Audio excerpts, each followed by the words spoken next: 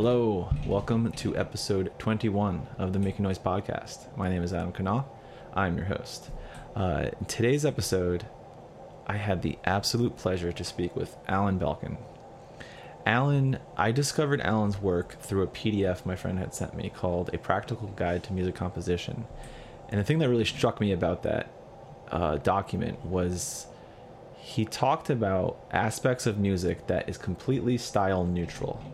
Essentially, what features make up a quality piece of music. And I actually have written on my wall right here a piece of paper where I wrote down the different notes of the things he talked about. So some of the things in that PDF include foreground versus background, stability versus instability, balance, momentum, balance and length. Right, that's just within that document. And then he, in 2018, he wrote a book called Music Composition, Craft and Art. And in that book, he laid out all of these principles that he talks about, which you can find on his website as well. He is a very, very insightful and knowledgeable composer and instructor. He received degrees from McGill University and Juilliard, where he studied with David Diamond and Elliott Carter. We talked quite a bit about that in this episode. And now he's retired after teaching at the University of Montreal for, over 30 years, I think. He has a YouTube channel where he puts together a series of educational videos. So like right now, I think he's doing one on applied harmony. He's done others called modern harmony, counterpoint. There's a really interesting series for composers called Analysis for Composers. It's just so many really great and interesting stuff. And the thing that I like about what he talks about is I don't see anyone else saying these things. Like we talk about this in the episode, what makes a good beginning? What are the features required in order for a beginning to be successful? What makes a good ending? How does one effectively transition? And as I mentioned, all these things he talks about is completely style neutral. It's not like when you read Vincent Persichetti's book and it's based on chordal harmonies and everything like that. So it's applicable to any style of music that you're writing in. I would highly recommend check out his website and read the articles he has on there. A lot of really good pieces of advice. Check out his book and go to his YouTube channel. But other than that, watch this episode. Here's some of the things he has to say just in conversation. So I don't think there are any announcements for this week or for this episode. Yeah, I think we're good. So please like and subscribe. If the podcast isn't on any platform that you prefer, I will gladly add it. And I think that's all. So let's make some noise. My name is Adam Kanal, and I am a collaborative composer. Join me in the search for a career in classical music. This is the Making Noise podcast. I'm happy you're able to join me and we could have this conversation. The internet is amazing. When I was a student, it would have been unbelievable to have a conversation with somebody in a different city, except by telephone, it would cost $100. Oh, yeah. And even then, when I went to Juilliard, which is like beginning of the 1980s, if I'd been able to I had to go there. I mean, to be there. Or, now, I mean, even apart from the pandemic, now you sort of do things online, Certainly composition is something you can teach online. I mean, maybe not teaching voice or something, that's maybe different, but certainly something like composition is doable online. So, times have changed and for the better as far as that goes. Yeah, that's so true. It's like you said, it's amazing that we have this resource and opportunity to easily connect. Yeah, with anyone. Where are you? I'm in Chicago, Illinois. Okay, all right, okay. Yeah. It's. I mean, the internet, of course, also has a bad side, because crap can get out there an awful lot also. But that's like any tool. I mean, if you think about it, when the radio sort of became common in the 1920s, right? Like, of course, everyone was amazed. Oh my God, I'm listening to a concert in another city. But at the same time, that also one of the things that made Hitler possible, is if he hadn't been able to reach so many all those big masses of people, that wouldn't have done it. So, but that's any kind of tool that involves human direction. We're a mix. humans. We're not black or white. We're mixed. Yeah, there's a diversity amongst how we, at least through time, there's a diversity of how we can connect and stuff. Yeah, but I also think I think even human nature is like, I don't believe that people are basically good or basically bad. I believe that we all have, to some extent, we have both of things in us. And Mm, that's going to be that there's individual differences in the context. And so, but I don't think that most Germans in the 1930s were awful people. I'm not talking about Hitler. I'm talking about just your average everyday people. But the context was us. It was much easier to be a member of the Nazi Party and so on. So, I mean, it doesn't mean they were, like I said, it doesn't mean they were innately evil. But in other situations, you look at people and you find them being good, and it's not necessarily because they're so good. So I think we have the potential for both. I don't hmm think that's so. I think that's what's wrong. A lot of stuff, a lot of political theories is sort of they either think that human nature is basically everybody's nice and sweet, or that everybody's a monster. I don't think it's either one. mm. The extremes are exceptions. Once in a while, again, I'm not talking about the Hitlers. I'm talking about the average people who just sort of went along with stuff. Yeah, that makes a lot of sense. I think that's yeah, like you said, the extremes are the exceptions where they sort of sit at the fringe Yeah. of society. Do you know who Steven Pinker is? The linguist, right? Yeah, but he's also a cognitive psychologist, which is actually the more interesting part of it. Like me, he's about the same age I am, and he also came from Montreal. I'm not really a friend of his, but we know each other. We're acquainted. Uh-huh. And his books are very interesting because he also like me doesn't have this black and white view of human nature. He sort of thinks there are all kinds of things that can push it in one direction or another one. And what his big interest has been is what kind of stuff will push the good side of human beings to come out more. And we know that there are certain things that do that, and other things that definitely don't make the good side of things come out. It's interesting stuff. He's just one of many people that I started to read a long, long time ago. I sort of realized that music is a human thing. And if you really want to understand music, you got to think about understanding people, Mhm. because after all, music is for human beings, right? Like, I mean, I love my dog, but I don't notice him particularly being wonderful about music. I don't notice my dog just going bonkers like some piece that I think is wonderful, right? So, you know, but humans, it's a human thing. So that means like it or not, it's dependent to a large extent on how human nature works, how the human mind works. So I started getting interested in reading psychology books and stuff like that. I was amazed at how much I learned about music from reading these books that had nothing to do with music. Mm. Pinker doesn't discuss music in particular, and Daniel Kahneman is Thinking Fast and Slow. Oh, I know the book. I don't know him or who he is as a professional or anything. Well, now he's much older now, but he's a very, very famous scholar in psychology, and also psychology as it relates to economics. He did lots of research, and his book is really, it's not a theory book. It's a book sort of talking about his research over decades and decades.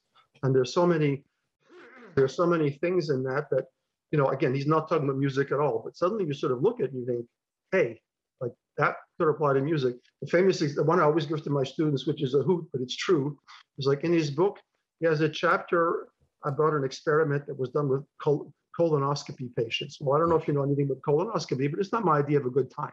Yeah. Like spending a half an hour like that, I don't know. I can think of more fun ways to spend the time.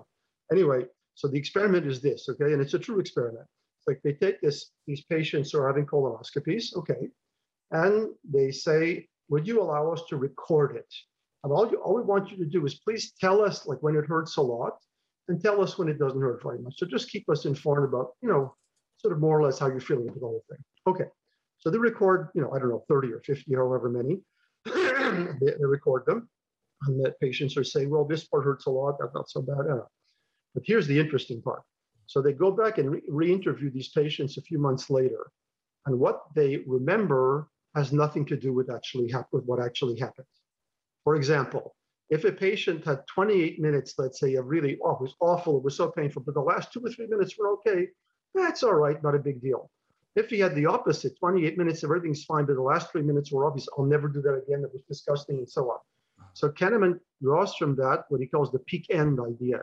The idea that certain things in an experience stick out more than others. For example, the peak, the climax, and the end. I don't know about you, but when I heard that, I started thinking, music, climaxes, endings, it's pretty important if you want to write a good piece that the ending be successful. Because if the ending is not successful, the last thing your people are going to hear is sort of, so what? So the ending is, the peaks and the endings, those are really important moments. And his point was that the experience is a lot less independent of the duration and more a matter of when things happen, in the whole thing. So I thought, that I read that and I thought, yeah, I think that definitely applies to music. And, even in my book, I mentioned something about endings. It's odd because I've read most of the standard composition books, and none of them ever talks about endings, like how to end a piece successfully, which I always found was sort of bonkers. Like everybody who writes a piece comes to an end, right? Like nobody's written an infinite piece. Even the crazy 15-hour pieces are not infinite. So at some point you're going to sort of wonder, okay, well, how do we end this convincingly? And then you get into hey, what is a convincing ending? And again, things like this Kahneman book sort of got me thinking about stuff that I never heard about in my music studies. And I had some good teachers, just I thought, why hasn't anybody said anything about this? This is weird. So it sort of gave me the idea, well, there are things you can say about endings. I just found that was such an interesting subject to get into. And many others like that. That's only one of them. But my point was, what's interesting is just reading this stuff, which was not for musicians or by musicians. These people may love music, but Kahneman is not a musician. Pinker is not a musician. I'm sure they have no idea what sonata form is or, anything that any musician would know. But yet they're talking about stuff that's so important to people, the way human experience works. It's when you start thinking about it, it's yeah, there's a lot of stuff in there. This is relevant to music. There's a lot of really, really interesting stuff in there. Anyway, so it's just, it was an interesting turning point because I had a pretty good training up to there. But then I was sort of teaching university, and I have this rule of pedagogy that says if 90% of your subject, okay, and you don't know 10% of it, when you're teaching it, it's guaranteed that a student will ask you a question in the 10% that you don't know. Okay, so you have two choices. Either you say to the student, I'm going to think about that and I'll get back to you, or you sort of slough them off. So obviously the better solution is to just think about it and get back to them. And that started happening gradually. And I found myself being able to base things on so instead of saying, well, just do it this way because that's the way you're supposed to do it, which is a shitty answer. You don't really learn anything from that. They're saying, well, actually the reason for this is such and such. When you start thinking about it, it could lead you to this or that. And we're just so enriching. It's just an enriching way to start looking at the whole thing. So, a lot of it, I say, just comes from other areas or other fields or other kinds of reading and so on. Oh, wow. Interesting.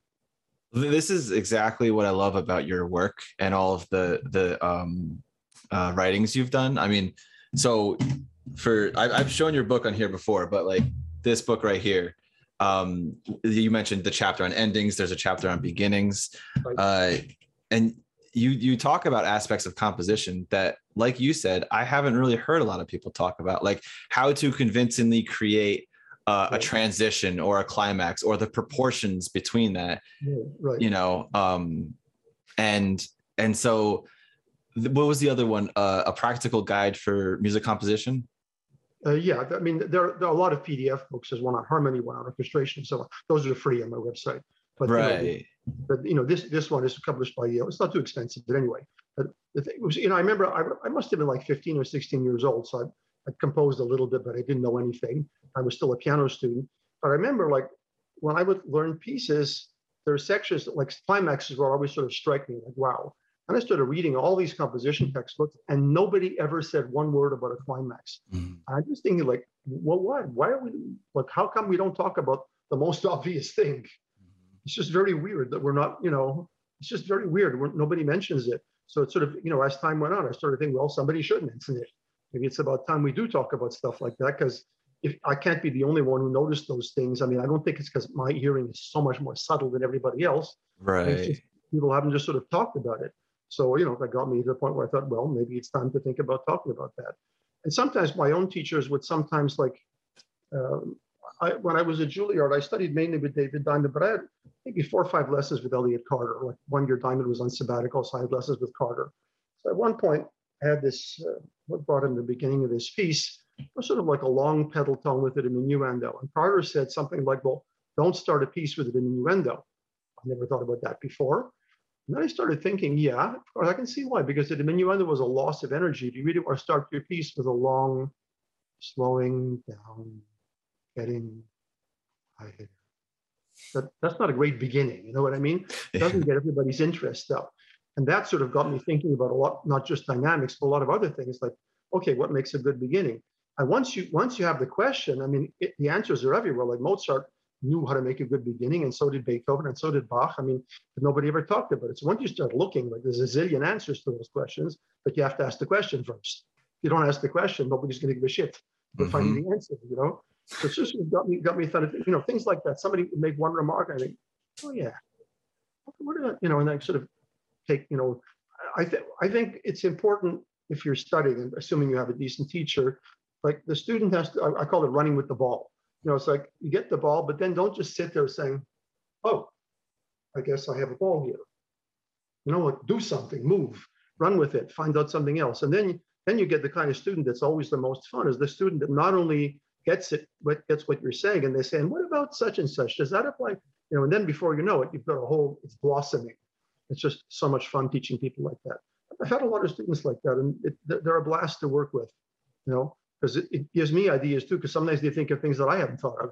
And all of a sudden, like, yeah, that's cool, you know, before you know it. And again, sometimes it's outside of music. I mean, I have one friend who's also a student, you know, he's very interested in language learning. He's learning Japanese right now, this fellow. So we got into, I mean, I don't know anything about Japanese. We got into stuff about languages and just all kinds of subjects that, you know, off the beaten path, but fascinating, just totally, you know, fascinating stuff. So, you know, I figure it was a kind of cool. So music can lead you down strange paths sometimes. Oh, definitely. Yeah. Yeah, that's one of the things I find kind of funny. It almost feels like a Saturday Night Live sketch where how the way you came upon how to understand your music was learning about colonoscopies. Right. Yeah. You think about that, you think, yeah, right, sure. I mean, it does sound funny. And a lot of it is funny, except when you really start thinking about it. Like, the point is obviously not the colonoscopy. The point is what we remember. And music is all about memory. You know, I mean, when you write music, if you don't appeal to the person's memory at all, it's not going to have much of an impact, you know, because music is all about patterns in sound, and we develop expectations about those patterns, and then maybe they get fulfilled or not. That depends. But that's what the composer is playing with. And even something really simple like a deceptive cadence. I mean, the whole point is you have a certain expectation, and oh, how come it went over there instead of there? But that keeps your interest up, you know? I mean, I sometimes compare this, like, even if like you're reading like a thriller, I mean, just a cheap spy novel or something. I mean, the one thing even that kind of novel has to do well is keep you turning the pages, right? So you don't give the reader the answers to all the questions on page 10, because then there's no reason to go on. So maybe you give the answer to one question, but you lead to another question, because you always find some way to sort of keep things moving along, you know, keep the interest. It's like, I call it yes, but. It's like, you know, okay, this is true, but there's also, and then you think, yeah, okay, yeah, go, like, you know, because it makes you need to have that kind of curiosity. But, you know, again, if there's no perceptible patterns at all, I don't know about you, but I tend to give up after a few moments, like, okay, it's just random, I don't care. No. So anyway, for me, that's a big part of music.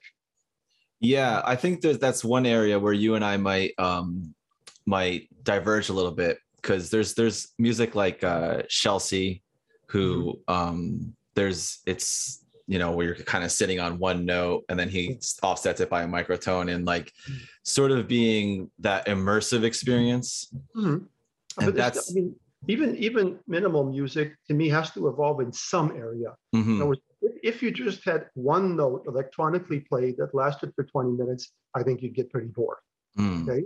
As soon as it starts to evolve, you think, oh, okay, what's happening? The pitch is changing, or the timbre is changing, whatever. Because I think that even though minimal music is minimal in one or two dimensions, I think if it's minimal in every dimension, then it's probably not going to keep your interest. Right. Or something has to evolve, and so that it still means that the world is smaller, but you can still have curiosity and like things that sort of, oh, what's that?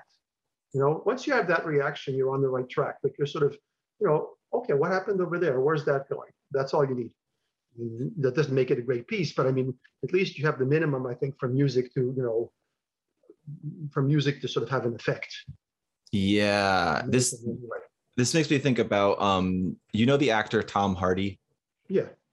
He did a movie called Locke. Have you ever seen that? No, didn't see it. No. So Locke is this, like, it's a short film, like maybe I don't know, 60 or 80 minutes. And the entire film just takes place inside his car, and he's driving from his job to a hospital. Right. And it's only him the whole time.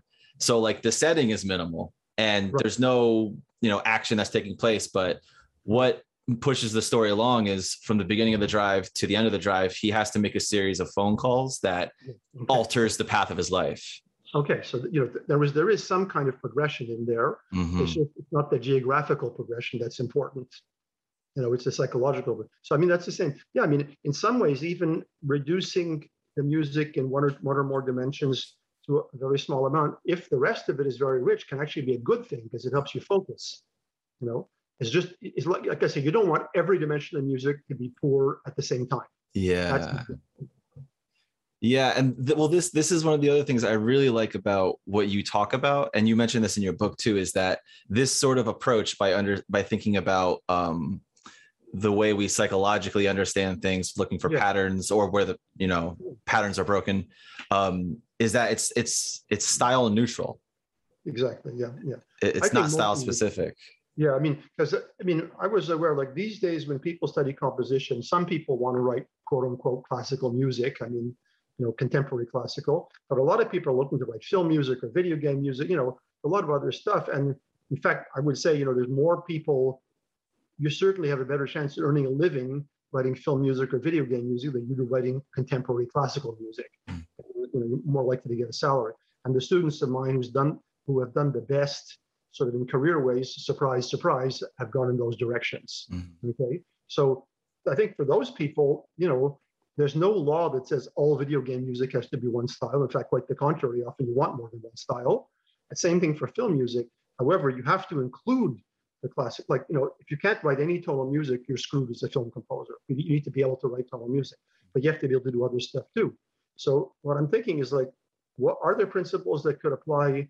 I don't want to say to every kind of music in the world, because that's a really big, statement, but certainly, to most music that people find interesting. And, I think these are the principles that, in my mind, are the ones that go beyond style. Obviously, the classical style applies these things by definition. Like you have to think of endings in classical style and climaxes and so on. But those things apply also to things that are not just classical style pieces. So that's the part, I think I wanted the book not to be just one thing, because most of the composition books I've read tend to be sort of, okay, you're learning about classical music, which is okay as far as it goes, but it's sort of leaving out, half or more of the student population. And also a lot of student population. I've never been big on pop music, but I don't have to tell you that more people are big on pop music than on classical music. And if you write something that they can relate to, it's definitely a plus. And pop music has climaxes and, endings and so forth. Yeah. There's something about understanding like the things that you talk about, like the way that music unfolds, and applying that to whatever sort of style that you're working within. Right. And one of the things that I remember you mentioning is coherence. Right. Or in order for a successful piece, it has to be coherent. Right. And that's something where even in pop music, like these short little 3-minute long songs, Right. There's usually not a lot of divergence that it goes away from, also because it's not too long. Right. Unlike a Mahler symphony or something. Right. Well, generally speaking, the amount of novelty is proportional to the length of the piece. Was in a 1-minute piece, you're not likely to have 5 different ideas. If only because imagine we were talking for 5 minutes and we had 75 different subjects of conversation. What? At a certain point, it's just, if all of a sudden we're talking about Afghanistan, then we're talking about China, and then we're talking about cooking in Singapore, huh? You just sort of tune out, right? But you need to focus a certain amount. But by the same token, if you talk for an hour, you're likely to have more subjects than if you talk for 2 minutes. So I think that it's almost common sense in a way. Short pieces tend to be more limited. There's a nice famous comment by Stravinsky. I don't remember the exact words, but it's something like he finds that constraints inspire him, like they give him good ideas. Just knowing, whereas instead of thinking, well, I can do anything at all, which in a way is sort of nothing, sort of like, well, this has to be, 6 minutes long for viola and piano or whatever. I don't know. And it's for a performer who wants a very dense, like, I don't know, I'm just making stuff up, but just having some kind of constraint is actually more stimulating. It's more likely to get you thinking, why would I do that? What's an interesting way to do that? Than just saying, okay, do whatever you want. Mm-hmm. So I always thought it was kind of a cool comment. Yeah, sort of controlling or setting limitations on yourself. Yeah. And if you think about it, any music that you're likely to enjoy has some kind of, like, whether it's style or whether it's the material. I mean, I can't imagine a piece having no constraints. The few pieces that I can think of where they try to sort of do everything, in my mind, they're just failures. I don't think they succeed very well. Just because after a while, it's like, yeah, but this is just random bullshit. I don't care anymore. My opinion, anyway. There was, for a while, there was a period in the 60s and the 70s where sort of you shouldn't use motives, you shouldn't do consonants, and all these things you weren't supposed to do. This was at the post-war generation. But the trouble is they told you not to do these things, but they never gave you anything to replace them. But motive, there's a reason that motives are important, because they're recognizable little bits. And when they come back, you go, oh, yes. Okay, if you don't want to use motives, fine. So what are you going to use instead to give me things I can recognize? It's not impossible, but there's no point just saying, don't do this, don't do this, don't do that, if you have nothing to substitute for it. Otherwise, that's just, then you're just talking about it like it's a fashion, like, okay, now the fashion is to wear long pants or short pants, like, who cares? It's just random crap. So, once you get into, like, most of these things, these sort of in classical conventions do have reasons behind them, which doesn't mean you have to use them. But if you're going to not use them, you should know why they're there and find another way to get the result, achieve the thing that they achieve. That's what I think, anyway. That makes a lot of sense. That's like, knowing the rules well enough to break them in a way, or at least finding an alternative, I guess. It's more, I think it's more than rules. I think it's about principles. More like general principles, like, all that stuff about parallel octaves and direct octaves and so on. I mean, the real principle is not to have holes in the texture. You don't want a texture suddenly feeling like empty for a moment, okay? That's the real question. Now, obviously, what sounds empty in a Prokofiev piano sonata is not the same thing that sounds empty in a Mozart sonata, okay? Whereas you could take things that in a Mozart sonata would sound rich and put them in Prokofiev, and they would sound empty because Prokofiev has so much dissonance all over the place. So it's context dependent. But this idea, I call it bumps and holes. Like most musical problems are either a bump or something happens like, huh? Like, and it doesn't seem to make any sense. Or it's a hole, like, okay, already, like, enough, sort of saying the same thing. Okay, right, got it. Okay, I think that covers most problems in musical form that you see. It's either a bump or a hole. If something sticks out too much or something gets boring. It's funny hearing you say this, because it makes me think about the first time I had seen Beethoven's Fifth performed live. Oh, yeah. There was a Q&A beforehand, and I asked the conductor, and I don't remember who the conductor was or anything, but I asked him about oh boy, what spot is I can't remember if it's the oboe. The oboe solo, yeah. And I think I asked him something along the lines of, like, was Beethoven trying to simulate a mistake or something like that? And this was years ago. And I remember reading in one of your it was the harmony text or the orchestration one, and you talked about that exact section. Yeah. Well, I mean, if you imagine we were living at that time. Okay, obviously we've listened to a lot of other stuff, but imagine if all we heard was Mozart and Haydn, and there you get this symphony that, like, within the first minute, da da da dum dum da, there's one note holding on, and the rest of the chord goes away. You think, like, what? Already it seems pretty weird. So already he's kind of saying, look, something weird. Now, after that, there's two possibilities. Either he's just going to go on, in which case it just sounds like it was a mistake, or at some point he's going to pick it up and do something wonderful with it. And that's what he does. So the second time it happens, it leads to that oboe solo. So that interruption, which is so weird and puzzling at the beginning, suddenly it's like, wow, all of a sudden the new emotion that is not anywhere else present in that movement, just sort of sad oboe solo. And that's what makes it work. If he had done the oboe solo without that, it would just sound like, what the fuck is that doing in there? Like, why is that? So it's a way. I mean, it's a way of creating a sort of an anomaly, and it's a very kind of original idea. Because I mean, can you imagine if you were listening at that time, we saw the orchestra holding that G? Yeah, okay. Like, what's the matter? The conductor had a stroke or what? What's going on? And then on the other, and Beethoven does that in other pieces too. But I mean, that's the kind of thing he was exploring. And the interesting, of course, when Beethoven explored, it wasn't just random stuff. It was always stuff that was expressively very powerful. Because in the Baroque period, there was this what they call the principle of unity of affect, and it was a piece had basically one emotion. Right? In the same movement, you didn't have, let's say, martial and sad. They didn't belong in the same movement. But in the classical period, Mozart and Haydn and the others, they start combining different emotional states in the same piece. Now, that's easy to say, but it's not easy to do because you have to do it in a way that makes sense. It doesn't mean you stick 10 minutes of slow stuff in the middle of an allegro. That's not going to do the trick. So you have to set it up in such a way that seems like it belongs there. And that took quite a lot of doing till they kind of figured out how to do those kind of transitions. Beethoven does the most dramatic transitions of anybody up to that time, but they're always emotionally successful. They're not just like, why is he doing that weird thing? Because it's easy to do weird stuff. That's not hard. Anybody can invent weird stuff, but to make it worth hearing, I can say, well, let's play a cello piece. We'll fill the cello up with honey, and we'll do that. Well, that's very nice, but I'm not sure it's going to be musically of any interest to anybody. You probably have an angry cellist also afterward. So, I mean, it's easy to be sort of new that way, but like, so what? Right. Like you want something that if you do something, you better have a reason people are going to go, wow, that's something, as opposed to, like. Well, okay. So I have a couple of thoughts, and I was wondering, can I sort of throw some questions at you?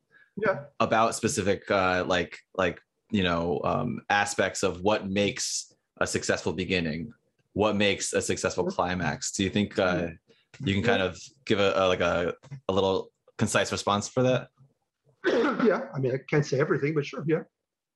So, in large scale works, or maybe let's go a little. I guess, well, no, in general. I guess we could just go in general. What would you say is a convincing or a successful opening for a piece of music that's like maybe 10 to 15 minutes long? Well, I think any piece of any length, but even more so if it's longer. I think, so I just want to take the cough off. I think any opening has to get you interested. So what gets people interested? Usually curiosity of some kind. Like, now you may not think about it that way, but think of the Mozart Jupiter. Dum, da-dum, da-dum. So you have something really forceful and something very lyrical, but like in 2 seconds apart. Okay. So your first thing is like, yeah, okay. Like you want to see what are they doing together? It's a contrast that sort of gives you think, okay, again, you don't think of it intellectually, but it kind of grabs your interest, So anything that sort of manages to grab your interest, usually it'll either be some kind of like a progression, which is incomplete, like sort of, let's say a crescendo that stops, and then you think, okay, now what? Okay, or it could be something like putting like the Mozart, putting two ideas side by side in a very short space. That's like, if I said to you something like, today I want to talk about musical form and cancer in China. Well, then you're thinking, what's that? You're already sort of wondering. I mean, either I'm talking crap, or maybe you have an interesting connection you haven't thought of. Okay? So that's basically the idea for the beginning. You have to get people curious. I like that description: musical form and cancer in China. Yeah, I mean, right? Two things that you don't think, but why do they belong together? But then, oh yeah, then you start, if the piece is any good, I'll start seeing, oh yeah, that's what they have to do with each other, and you go on from there. So I would say curiosity is the main thing for a beginning, and curiosity means some kind of pattern that is not totally finished. If you wanted to start a beginning with 5-1, like a dominant to tonic chord, root position, perfect authentic cadence, it's not a great beginning, because it sort of seems like, okay, it's the end. Now you can trick the listener. Beethoven's First Symphony does that. It's also for the 5-1, but it's in F major. But then right away you have a 5-1 in C major. So already you're thinking like, okay, which key is it? There was in some way you create curiosity. To me, that's the sense of a good beginning. Okay. Now, what about a convincing climax? Climax is easy. Climax, by definition, is the most intense point, right? So that means it has to be led up to by some kind of progression. I don't mean harmony progression. I mean probably like registers getting higher, dynamics are getting louder, tempo is getting faster, some kind of thing where you sense something is accumulating in a certain direction, and then you sort of feel like it's finally reached as far as it can go. Right? That's the definition of a climax. By definition, it isn't something that's already happened, but it's fulfilling something. Like if you just put a high note in the middle of a soft passage, it's not going to sound like a climax, it's going to sound like a mistake. And whereas the climax, it's an extreme that's been properly led up to. Right. Yeah. And that's one of the things that I recall you talking about, where the proportions are really important. Yeah. Yeah. I mean, depending on the size of the P, obviously, climax for a Mahler symphony is going to be longer than climax in a Chopin prelude. It's one page. Mm-hmm. But it's the same principle. Yeah, one of my favorite examples of I mean, there's obviously countless, but Sibelius 2. Is it Sibelius 2? Is that the one in D major? Yeah, yes. And the finale, the third movement going into the finale. Yeah, it's wonderful stuff. He was pretty good, Sibelius. It's funny because Sibelius is often considered a traditional composer, but actually he's one of the most original composers who ever lived. Just because he called this piece symphony, you'll sort of assume that's traditional, but if you look at the form, there's nothing traditional about it, nothing conventional about it. He's trying interesting stuff all the time. Yeah, he was, there's lots of interesting stuff in Sibelius like that. Fourth Symphony also does some very unusual stuff, and it's like, wow, Yeah, even like when I start digging into his scores too, there's so much in there that you might not hear on first listening, and then you see it in the score, you're like, wait, what is this? Yeah. But it catches you emotionally, though. It does. It totally does. Yeah, I mean, you may not analyze. I mean, I don't think it's important to analyze music on first listening anyway. Like, I mean, I'm interested in analyzing a piece if I've already listened to it and I like it. Then I'm curious because I'm a musician. I'll say, well, how did he do that? So then I'll want to analyze it. But I don't want to analyze first and then listen. Like, if the piece is a good piece, I don't need to analyze it. And if it's a lousy piece, analyzing first won't make me like it any better. I'll just be sort of, why are you wasting my time with all this blabbing when the piece sounds like shit? So either way, and for me, analysis comes, if I've listened to it, I enjoy it, then I'm curious, okay, what did he do? How did he get that? And then I'm taking it apart. Yeah, that could be a tricky thing sometimes is listening to a new piece and not analyzing it, Yeah, but I mean, if it doesn't get, I mean, here again, that guy Kahneman, the psychologist guy, that book, Thinking Fast and Slow, one of the basic ideas of the book, it says we have two kinds of thinking.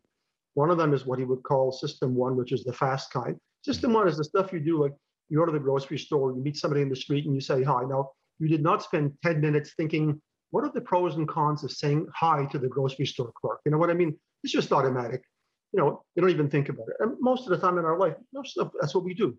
In system one, it's sort of, you don't reflect on it. System two is when you sort of say, wait a minute, I have to really think this over carefully. Unlike big decisions in your life, you should use a little system two. Otherwise you can get yourself royally screwed by just following your impulses. Sometimes it's a good idea, but not always, okay? So that's why it's called thinking fast and slow, okay? So the fast is system one. It's like the stuff that's like that. And the slow is like you're saying mentally, wait a minute, I got to think about this. Well, music takes place in time, right? Like piece will not pause for 5 minutes while you analyze it. So when you're listening to the piece for the first time, I figure like if it doesn't get you in your system one, frankly, it's not a good sign. It doesn't mean you have to love everything about it in every second, but if nothing in the piece sort of gets you feeling like excited or moved or something, it's not off to a good start, in my opinion. Then you may decide to apply your system two. Obviously, also, somebody with musical training, and obviously, if I listen to a tonal piece, I don't need to do a lot of analysis to recognize the perfect authentic cadence when I hear one, right? That's sort of, and I know what the French horn is and what the trump, it's not even analysis. That's become system one for me because I've been doing it for so long, right? But if I really anything sort of more than just obvious stuff like that, so I think, okay, let's have a look at that. And then I'm using my system two, but you can't listen to music with system two because it doesn't stop and wait. It's going to keep going whether you like it or not. Yeah, that makes a lot of sense. There's an article I read a while ago about the perception of time or the experience of time, and talking about how it like went through sort of the historical philosophical ideas of how time was understood. Yeah. And one of the things was talking about how at the point in which you start to think about what happens, it's already in the past, and what's happening now. Yeah. I can't remember exactly what it said. Yeah, I'm definitely not going to be clear on what I'm saying right now, but you're making me think about that article. Well, it's a little bit like the colonoscopy thing. And it was while the people were having the colonoscopy, the duration of feeling shitty counted. 20 minutes of feeling shitty matters. But in their memory afterward, that's the interesting part. What matters is when the shitty part happened and not how long it took. That's the part that was surprising in people's reactions.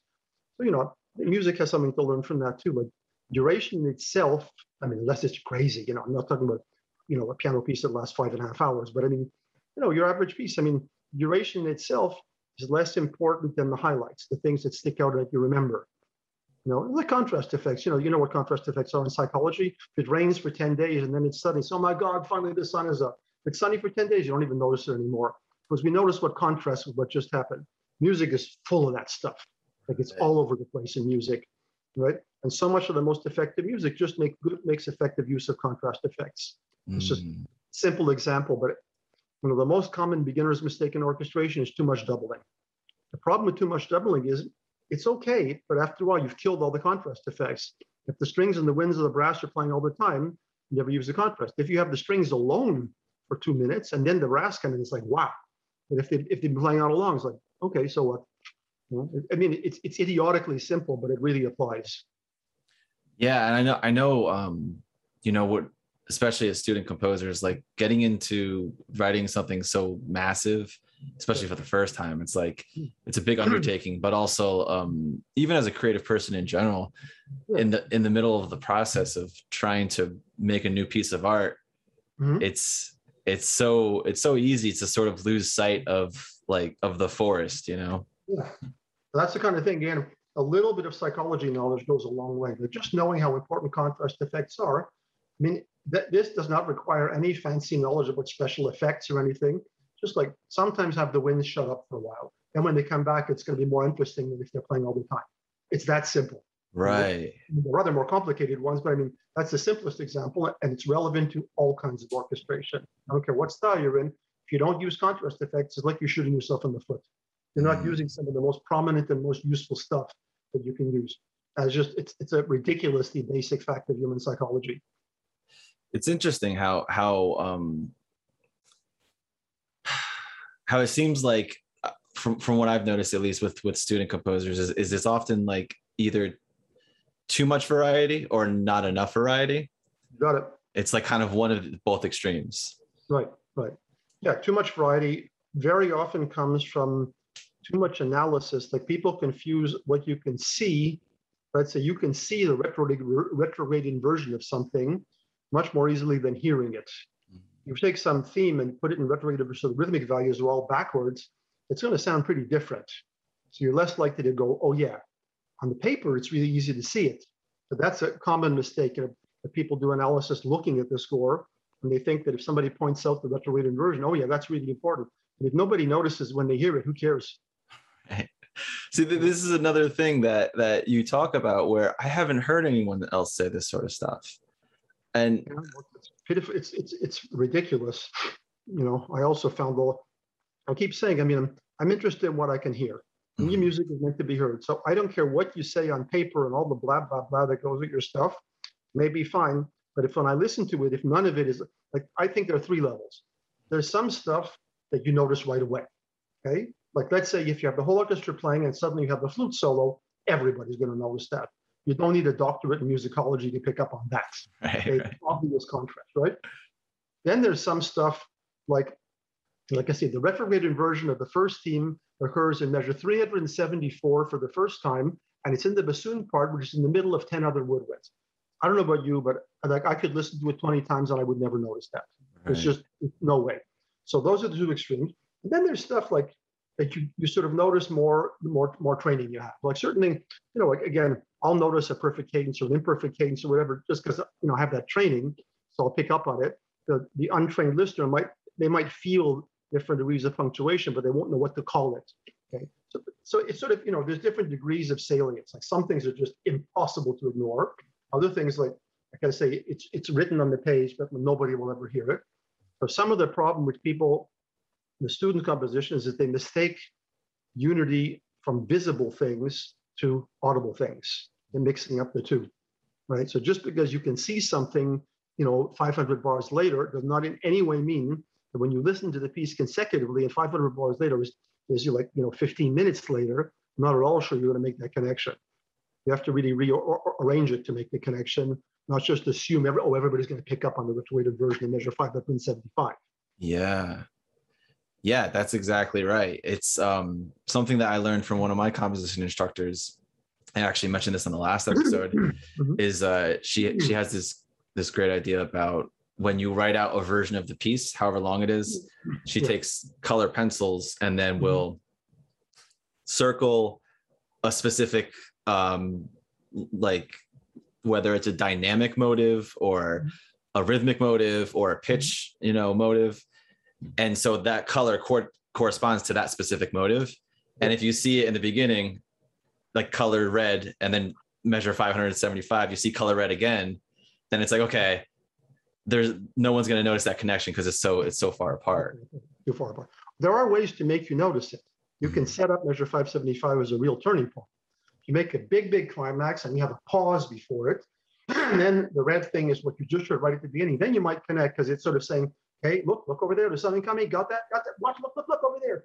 You're setting up the listener. But if it's just in the middle of the other stuff, no, it doesn't, it's useless. Right. There's too much fluff around it to make it. You're distracted. You can't remember 100 things at the same time. It's that simple. That's another reason for motives, to give you something to focus on as opposed to like everything. Telling somebody you should notice everything it's sort of like saying don't notice anything because it's so vague.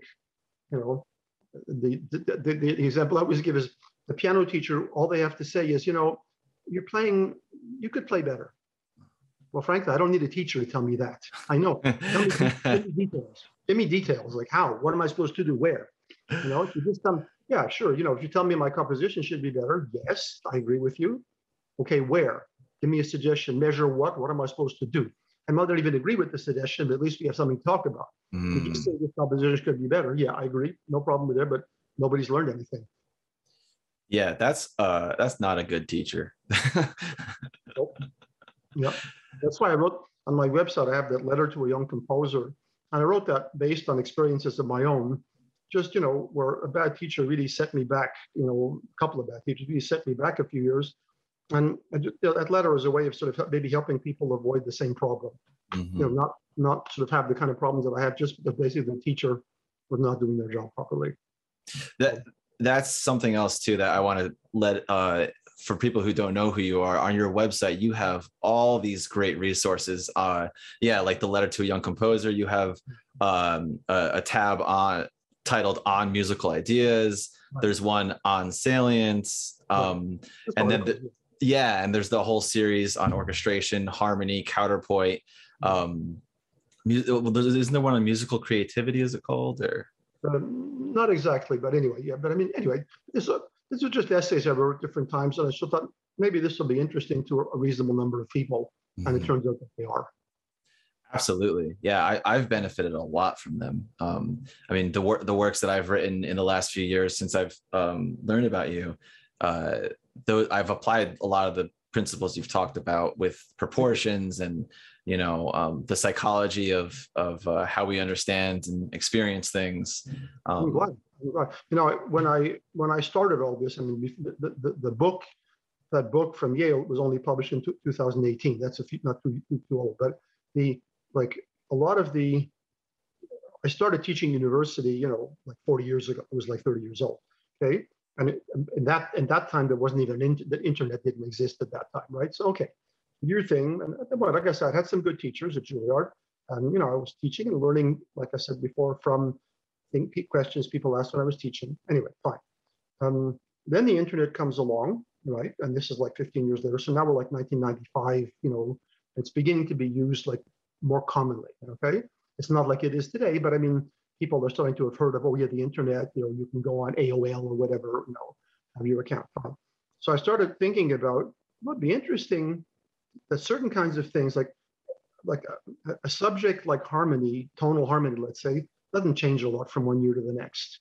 It's pretty much the same stuff you're teaching every year. So why not record it once, put it online, and you can save the teacher having to give the same lecture every single year. and just have the teacher spend more time with the students looking at their work, as opposed to having just repeat the same stuff I've been repeating for 15 years now, So that was the first thing. But, at that point, I even proposed at the university, but they weren't really interested at that point. I don't think they saw the potential of it. Okay.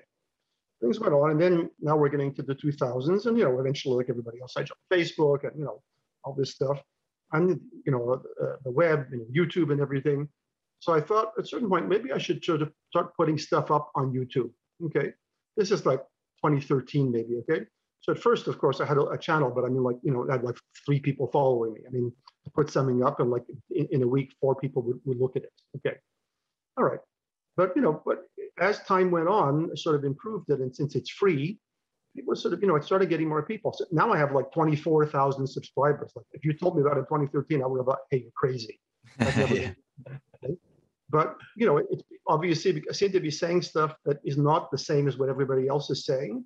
And people seem to find useful. So to me, that's very fulfilling because I mean, I always liked teaching. I mean, I'm a composer, but I've always had fun teaching. Teaching for me is not just a way to make a living. It's just something I really enjoyed, and I've always enjoyed it. There are good musicians who don't like teaching, but I like teaching. So, since I enjoy teaching, that's a nice way to teach, to reach out to people much farther than the local circuit. So, as that sort of became a bigger and bigger thing, I started putting up more videos. And then I retired about 5 years ago, so I had more time. Okay, I'm doing all these, apply counterpoint, harmony, and so on online. So the result is I have more time, and I want to put stuff up. And like I said before, I'm just trying to talk about stuff that other people are not talking about. I don't need to repeat. Nobody needs me to repeat exactly the same thing that everybody else has said.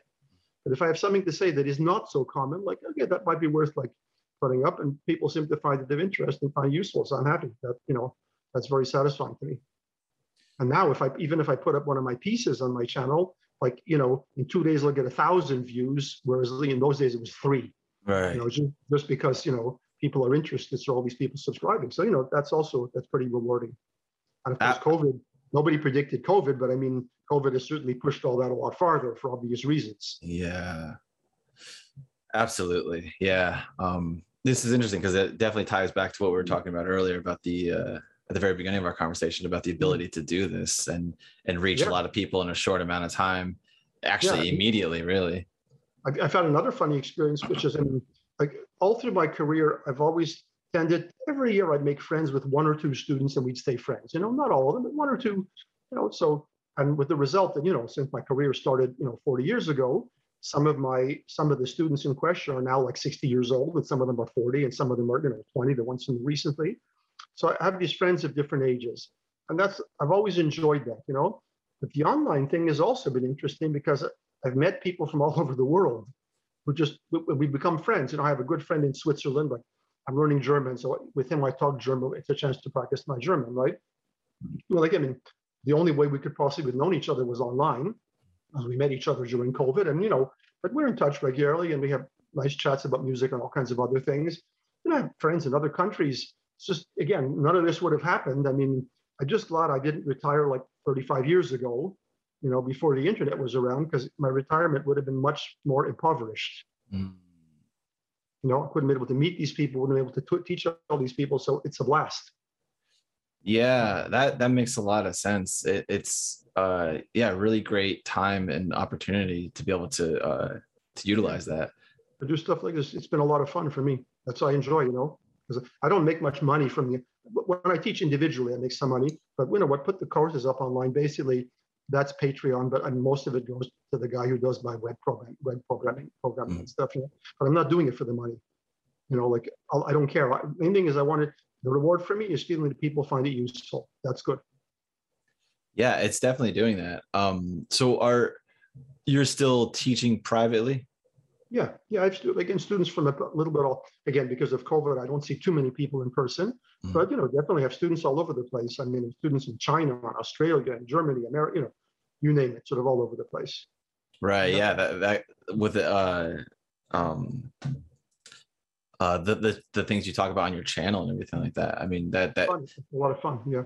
Yeah. And is this primarily composition, or do you still have piano students as well, like online?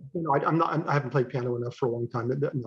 No, it's mostly like harmony, counterpoint, composition. that area of things, writing skills and composition, that stuff. Right. Okay. Yeah. And with the YouTube channel, so I mean, it looks like you're pretty active with it, like almost weekly, right? Or a couple times a week. Yeah, well, it depends. The applied harmony course I'm doing with a friend of mine, Andrew Shartman. So that is both of us. The other ones are all just me. Okay. Applied harmony, some of the lessons he writes, some of them I write. So sometimes if you see two in a row, it might be that one of them came from him. Like I might not have written two lessons. I might have just put up an applied orchestration lesson, and he's doing a harmony lesson. Sometimes it's me. So it's a little bit unequal. It depends, because also he's busy too. He has a full-time job. But but it's moving along. I say, like, now that I'm retired, like, when I get up in the morning, it's one of the things that I look to do. Today I worked on the next applied orchestration lesson. That was today's work, this morning. So when, most of the time I'm working on something, I try and get out at least a couple per month, sometimes more, but depending what's happening. But it's fun. Is this something where you're taking from your lectures during your time teaching in university? Yeah, I mean, a lot of it is similar material. Some ideas I have now that I didn't have then. And also, the online thing, generally, most of the time, they're very short. We're talking 10, 15 minutes, right? So, it tends to be very focused on one single thing. Lectures in classroom were like 3 hours long. That's like a different game, But a lot of the content is similar, though. It's a similar kind of thing. Yeah. Yeah. So, it's the same thing I've been interested in all along. There's a really great series that you have. I mean, like the applied harmony one, and the analysis for composers one, I thought was a really fascinating idea. You're sort of putting into video format a lot of the stuff you talk about in your book and everything.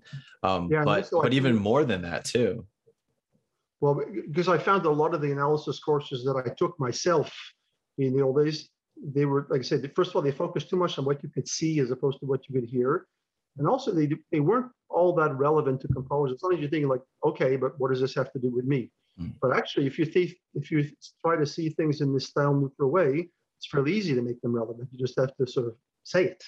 Like, oh, here's an example of Mozart doing a climax. How does he do it? Could you use that? And yes, you can. You don't have to write the same style as Mozart to use some of those techniques, but you just have to think about it that way. So if you look at it just as a matter of learning Mozart's style, which is okay, you're not going to generalize it. But if you think of it like, how did he do that transition? How did he do that climax? Well, that's the kind of thing where, it could very well transfer very well to other subjects. It doesn't have to be one single thing. Mm-hmm. So, yeah, I think, that's why I called it analysis for composers. Mm-hmm. I did at the university, and I could do, maybe I'll do someday, a course called analysis for performers, because performers also often take an analysis course and they think like, yeah, and it's so easy to make it relevant. You just to say, well, what should a performer do here to bring out this or that thing? And in the class, I would actually have students come up on the stage and we would play a piece that they were learning. And we talk about like, okay, if we analyze this piece, what should so-and-so be emphasizing more? Are they making too much of a retardando here? I mean, just basically talking about how to make a better performance based on your understanding of the piece. That was kind of fun also, because like too many analysis courses are just called analysis. All right. But it's kind of, like I said, they don't seem connected to anything. I'm sort of allergic to that. I can understand that too. Yeah, well, especially with if a lot of people just sort of think about analysis based on harmony and pitch. Yeah, that's just one part of things. I mean, it's important, but there's many other things to talk about. Often it's not even the most important thing. It's the interaction. Music, counterpoint, and harmony, and orchestra are not all separate. You just teach them separately at the beginning because you can't think of 20 things at once. But eventually harmony has to become counterpoint, and counterpoint has to turn into, because you can't, what's the difference between counterpoint for choir and counterpoint for 5 different instruments? The big difference, because if you have one part is the oboe, another part is a violin, another one is a trumpet, well, those instruments really, they don't blend. You're going to hear dependent lines. If you put the same 3 parts for choir, they're much more blended. So it's the same counterpoint, but the effect is not the same. And it's the same thing with harmony and so on. So ultimately, all those things should converge. You don't have 3 different brains. You don't have a harmony brain, a counterpoint brain. It's the same brain, and eventually you have to sort of understand how they come together. Yeah, that's exactly that makes a lot of sense. That's what I did anyway. Again, a lot of times, because I also learned these things like everybody else did, sort of separate. And eventually I started thinking like, is that, once you ask the question, the answer isn't that hard. It's just, you have to ask the question. Like if somebody never says, well, do counterpoint and harmony, how do they relate to each other? Once you start thinking, it's not going to take you five years to figure it out. But if you don't ask the question, you just figure, okay, I learned the harmony rules and the counterpoint rules and the orchestration rules. But that's not where it's at. And a lot of students too, I know they get kind of stuck on the idea that there are rules when learning it. Yeah, well, I guess the principles are better because, parallel fifths and direct fifths, those are examples of holes, bumps and holes, those are holes. So if it makes a hole in the texture, however, if you're playing a Debussy piece, which has a ton of parallel fifths, actually there a third would be a hole. The parallel fifths would be normal and maybe a third would stick out. So not the parallel fifths in themselves are mortal sin. It's more a matter of like, in the context, what sticks out, what's boring. Yeah, that's exactly it. Because he extensively used fifths, especially in the piano music. Yeah, there's all kinds of stuff. I mean, all these, different in medieval period also you had parallel fifths and parallel fourths. Right. Even they're morally wrong. Right. Just being, if in the wrong context, they're going to sound like if you take in the middle of a Bach chorale and you put in a couple of parallel fifths, it's going to sound like just a dumb sort of empty moment. But like I say, if you take a piece of Debussy, you stuck in a bunch of parallel thirds, sometimes that would sound wrong. Mm-hmm. So, it's really in the context, what's a bump, what's a hole. Right. Yeah. Based on the sort of character and environment that you're establishing. When you listen to a piece of music, it takes you a few seconds to sort of deduce, I'm going to say the language or the sort of the norms. Okay. It doesn't take you an hour. Usually within a minute or two, you're starting to develop expectations. That's the same thing that makes us think that there are planets that are shaped like vegetables, solar systems, named after people. It's all bullshit, but the brain is a pattern seeing machine. Like it or not, we're seeing patterns it might be bullshit patterns, but we're seeing patterns all the time. So when you listen to a piece of music, you're looking for patterns, even if you don't want to, you can't help it, is that your brain is going to do it anyway. That's just because if you don't notice patterns, you would have been killed by a lion. Now you have enough sense. If you notice the lion coming far away, you don't spend 20 minutes thinking, I wonder if the lion's going to hurt me. You figure the lion is far away. Enough evolution has done enough for you that like when you figure the lion is coming towards you, you're going to get off your ass and move. Right. Evolution is taking care of it. And what evolution did is it gave us this very, very strong pattern-seeking thing. And again, often we see bullshit patterns, but it's better to see too many of them and live than not see enough of them and die. So it just worked out that way. So that's why, the brain is a pattern seeker. That's one of the main things the brain is set to do. And it certainly does that in music.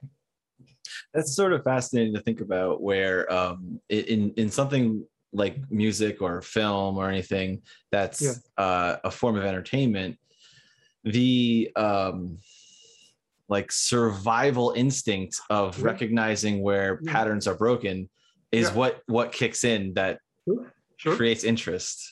Yeah, I mean, any story you read or you see in a film, I mean, any story starts with a problem. If the film started off, they live and then they lived happily ever after, would you really feel like watching anything else after that? You watch 2 hours of people living happily ever after? I mean, okay, sounds kind of boring to me, So you have to start off with some kind of problem or question, and then things work out or don't work out. But then you're sort of in this, you've got your thinking about, okay, given this pattern, I think this will go this, I go that way. Then a million things can happen. You watch any TV program or something or any film, and they get you thinking about something, and then you may be surprised. There's a lot of surprises, but the surprises don't exist if you don't see any patterns. Yeah. So surprise means you had some expectations and they're broken. Right. Yeah, it's an interesting sort of connection to make. I'm kind of curious with your own personal process of composing and stuff. What sort of what's that? Sketches. Yeah, they just make little sketches. My house was in a big fire, so I don't have all my stuff here, but I'm living in a rented house for now. But yeah, I have a big pile of stuff, sketches that I made at all ages. It could be like 4 bars of music or just a little idea. If I'm not reading it, I'll just sort of stick it in the folder, the sketch folder. And then, at some point it'll end up being useful for something. Just sketches, and then the sketches, then you can develop them. But the sketches, just little bits of things that could be fun. like on my computer, I have a file called Sketches. Mm-hmm. You know, just little, and it's not one piece, it's little bits and pieces of things that at some point I hope to use somewhere. So with the sketches that you make, do you find when you're working on a piece, do you you'll go into your arsenal and see, oh, this might connect with this really well, or do you just take one sketch and like, let me see if I can elaborate this? No, this was another one inspired. There's a famous story about Stravinsky. Elliott Carter was visiting Stravinsky. So he asked to go into his workroom, Stravinsky's workroom where he composed, okay? Stravinsky had one of these drafting tables, a sort of big table, kind of slanted like that, you know? This is obviously before computers. So Carter sees on the table, like there's like 7 or 8 sketches, and they're all sort of like little pieces of paper. And Stravinsky's like juggling them around, which is this one after that. You know? So like he's sort of saying, I wonder if this would fit better. Nah. Oh, but that goes well after that. You should just experiment with these little bits of music. Now, Chris Stravinsky does a lot of cross-cutting, so you can see it. But the basic idea is just trying out stuff, you know? Try something, nah, this doesn't go well after that, but that could be great. Or maybe that's better. You know, you just play with it. I mean, sometimes the continuation will just strike you right away. But if not, sometimes you just play with the sketches. And you know, there's an element of chance, but it's controlled chance. You know, the sketches by themselves have to have a certain interest, and then you're sort of playing with what you've got. And at some point, somebody's going to go. You're going to be like, yeah, that's good. Whereas that, not so hot. You know, so that I think I didn't invent that. I mean, Beethoven sketches are famous, and Bach made sketch. You know, any composer did some kind of some of it in their head, but some of it they wrote on paper, and we have some of those papers, so it's obvious that they were trying things out and rejecting things too. Mm-hmm. Yeah, it's funny hearing you say that, because the composition instructor I mentioned earlier, her name is Eleni Lilios, the one who recommended the colored pencils and stuff. She also did something similar, where she showed me like where she'll have her draft written out, and then she'll take scissors and just cut little motives and move them around. Literally what you're saying Stravinsky did. I mean, that was the cool thing about that story from Carter. Was, you know, it never occurred to me. You think of it, and if you try it, you'd be amazed what it can give you. You know, because you're just fooling around, and it's kind of, you're playing around, but at some point something is going to that, you know, it's like you're having a conversation with somebody and they say one thing and you think, about that, I want to know more about that. You know, it just strikes you that way. So, you know, again, I didn't invent it. It's a very, you know, I learned the sketching thing from Diamond. I didn't even know about that when I started studying with David Diamond at Juilliard. Like he said, just bring in sketches for a few months. You know, so I'd bring in 10 bars of music and we talk about how it could be developed. That was nice. I'd never thought of that before. You know, none of the people in the past ever mentioned such a thing. I have to go fairly soon. So did you have any other questions that you wanted to ask? Oh, no, we can cut it off right there. I appreciate your time so much and everything that you've been saying, Alan. This has been fantastic. I'm glad you find it of use. Okay. So yeah. You know when it's going to go up? I guess you have to do a little bit of editing anyway, but then. Yeah. So what I'll do, I'll be posting this in 2 weeks.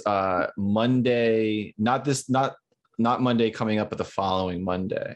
Okay, well, just let me know. I added you as a friend on Facebook, so you can just send me a message on Facebook or email or whatever. Sure. Yeah, that's fantastic.